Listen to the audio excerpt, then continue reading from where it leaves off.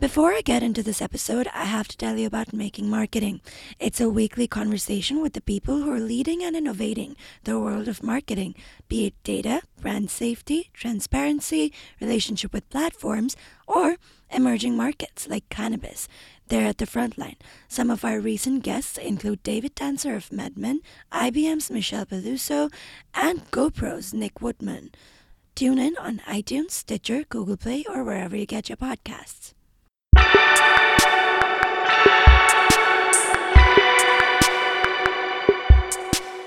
Hello and welcome to Digiday Live, our podcast where we bring you the best sessions from our many summits around the world. I'm Aditi Sangal, and I'm bringing you a session from the Digiday Programmatic Summit that we recently held in Scottsdale, Arizona. Transparency is the new black.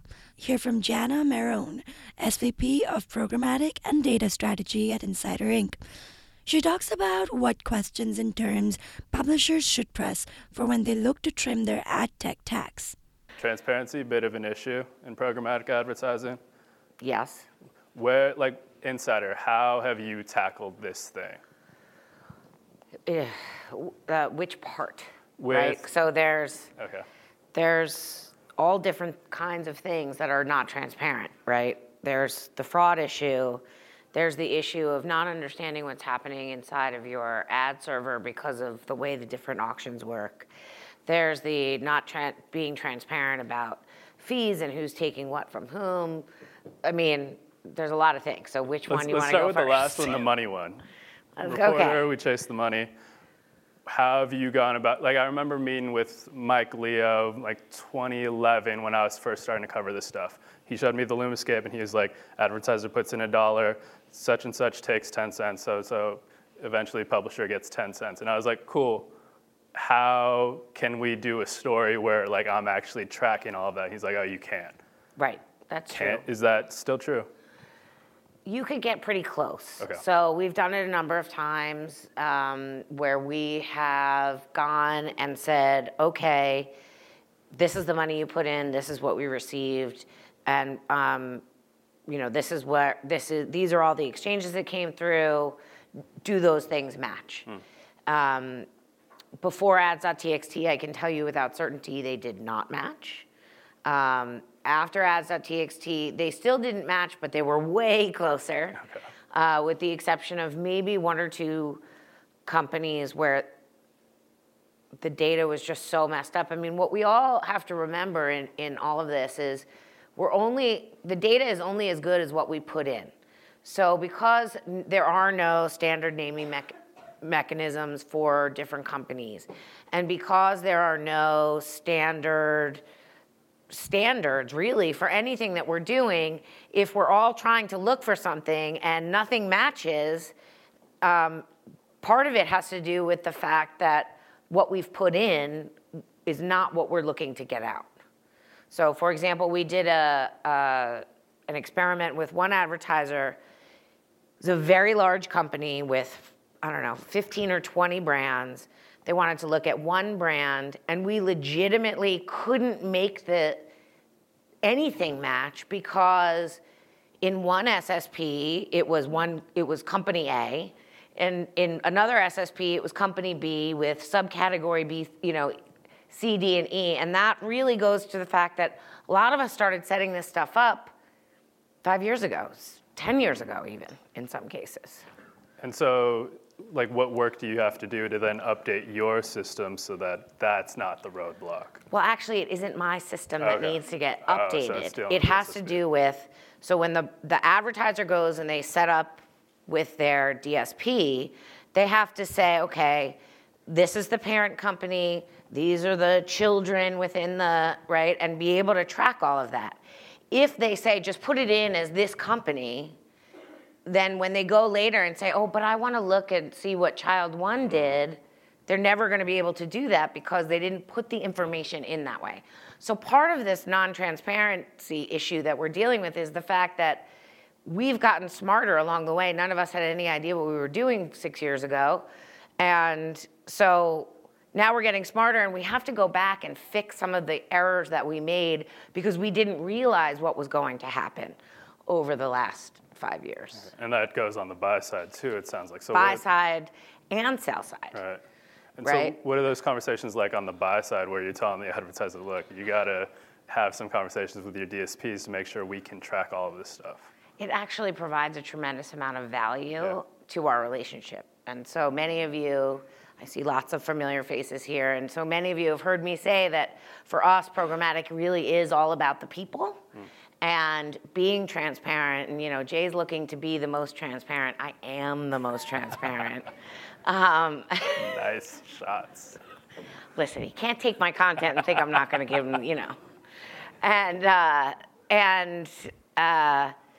So for us, it's been a source of building true partnerships, right? Where we're really saying, look, we are in this with you, and we want to work with you, and we will tell you what's broken, and we will tell you what's not broken, and we will tell you that, yes, there's tons of stuff that's broken on our side too. It's not like we're all, I may be very transparent, but I'm certainly not perfect. And is that something where you have to strike some sort of balance when you're having those conversations with people on the buy side so that they're just not like, oh, well then programmatic, never mind. Like, here's a check. Well, right, sure, but the reality is it's here, right? When we're talking about programmatic, it's no longer talking about just, RTB or the race to the bottom, right? The word remnant is no longer in any of our vocabularies because the reality is the inventory is still the same inventory. And so all we're doing is, yes, programmatic is complicated. Yes, it's hard to learn and train, and with turnover at agencies and turnover at publishers and turnover everywhere, right? That all gets really hard, but that doesn't mean it's bad. Right. And for a publisher to come in and say, let us teach you, let us help you. I was at a meeting last week. I think it was last week. I don't even know anymore. It was sort of a tense-ish meeting. We've been trying to get the meeting. Then the client said, you need to take this meeting. So the person was a little pissy that he had to take the meeting because the client said so. And we went in and the salesperson was like, so what's the goal? And I was like, the goal is for him to like us. That's it, right?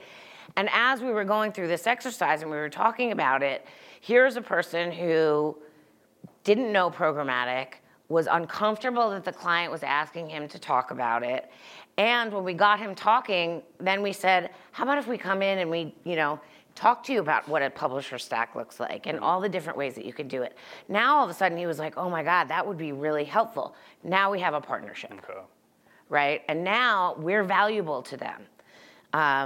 Another good example is somebody on my team actually said, I don't understand why we work with some of these people. They don't generate that much revenue. And I said, partnerships aren't just about revenue. Partnerships are about other things that they can provide as well. So while one SSP may not make us a lot of revenue, they do other things for us. They have tools that we can use that nobody else has for us. There are a variety of things that we can do. And so really somebody isn't valuable when they don't generate revenue and they have no tools. Okay. And they can't really partner with us. Then it's like, yeah, okay, I'm gonna turn that off. But if they check one of those boxes, that can be enough. Yeah, sure. Okay. Are you finding that the SSPs are more willing these days to try to make sure that they're checking those boxes as opposed to just acting like they check a box? Some. Okay. In the spirit of transparency, who? No. Nice try. Okay. I gotta try. How do you suss out like who are the ones who are actually making that effort versus who are the ones that aren't? Well, I think everybody wants to make the effort. I really believe that to be true. I think that there's good in everyone. There's good in, and it's really about somebody who's coming to me and saying, what's working for you? What isn't? I mean, it's like consultative selling 101, right? What problem can I help you solve, right? So I'm going to our advertisers and I'm saying, what problem can I help you solve?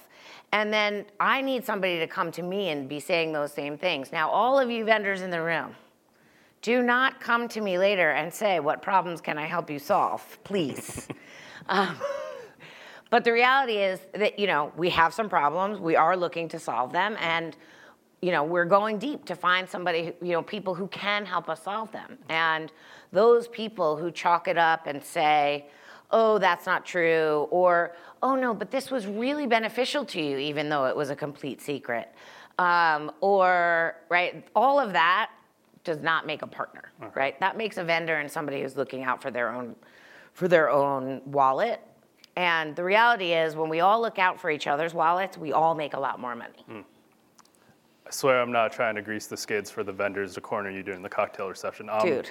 Just curious, like, what are the biggest challenges that you're trying to solve right now when it comes to this area? Yes, he is. I'm not. I'm trying to grease the skids for articles. Yeah, no, that's true. So, I mean, and everybody up here has talked about it in some way, shape, or form, and in all of the side conversations that I have, it's how to look at everything holistically. How is it, right? Google won't work with Facebook, and Facebook won't work with Amazon and Google, and Amazon won't work with Google and Facebook, and and AppNexus won't work with anybody, and right? And so now all of a sudden, we have 7 or 8 different systems that we have to log into.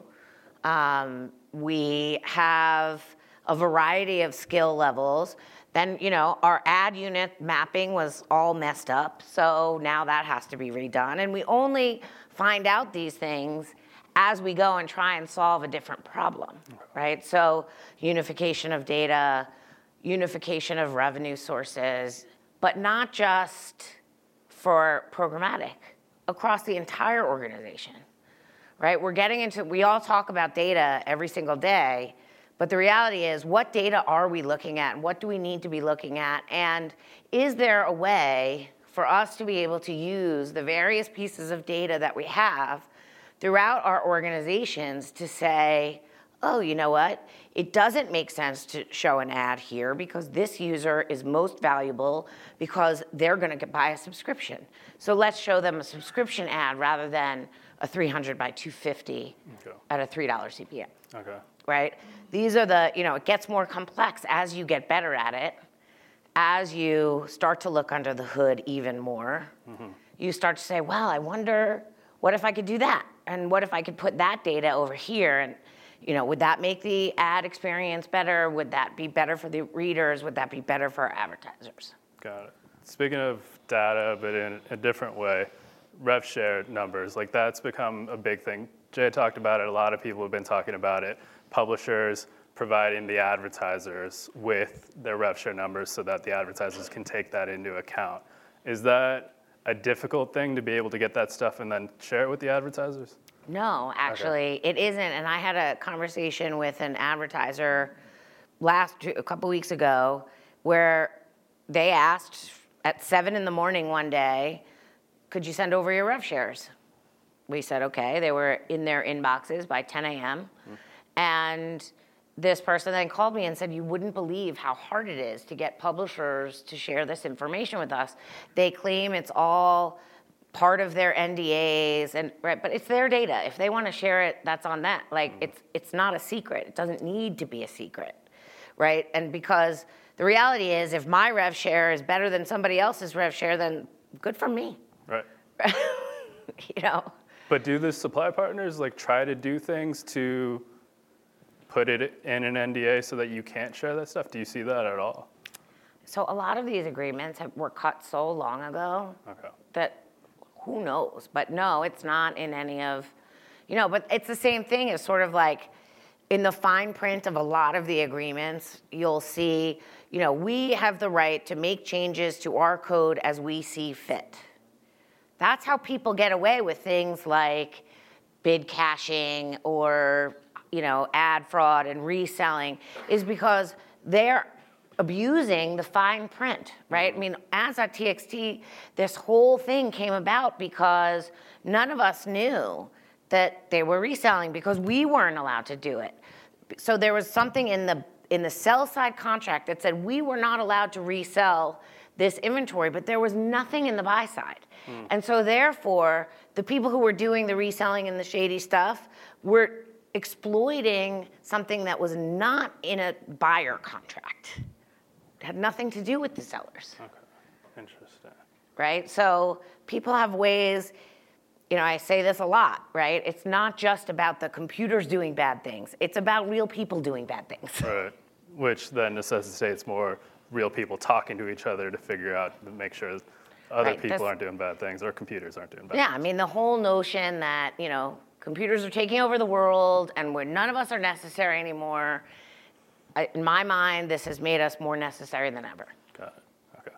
We're out of time. I would keep you on stage for the duration of the event, but it feels like in each session people are going to drop your name anyway. So Jana, thank you for the time. Thank you. Thank you for listening. I'm Aditi Sangal. Did you like the show? Then rate us and leave a review on iTunes or wherever you're listening to the podcast. Please do it. It really helps our podcast to be discovered. And you can also write to me or tweet at me. I'm at Aditi Sangal on Twitter, or email me at aditi@digiday.com. I'll be back soon with another episode.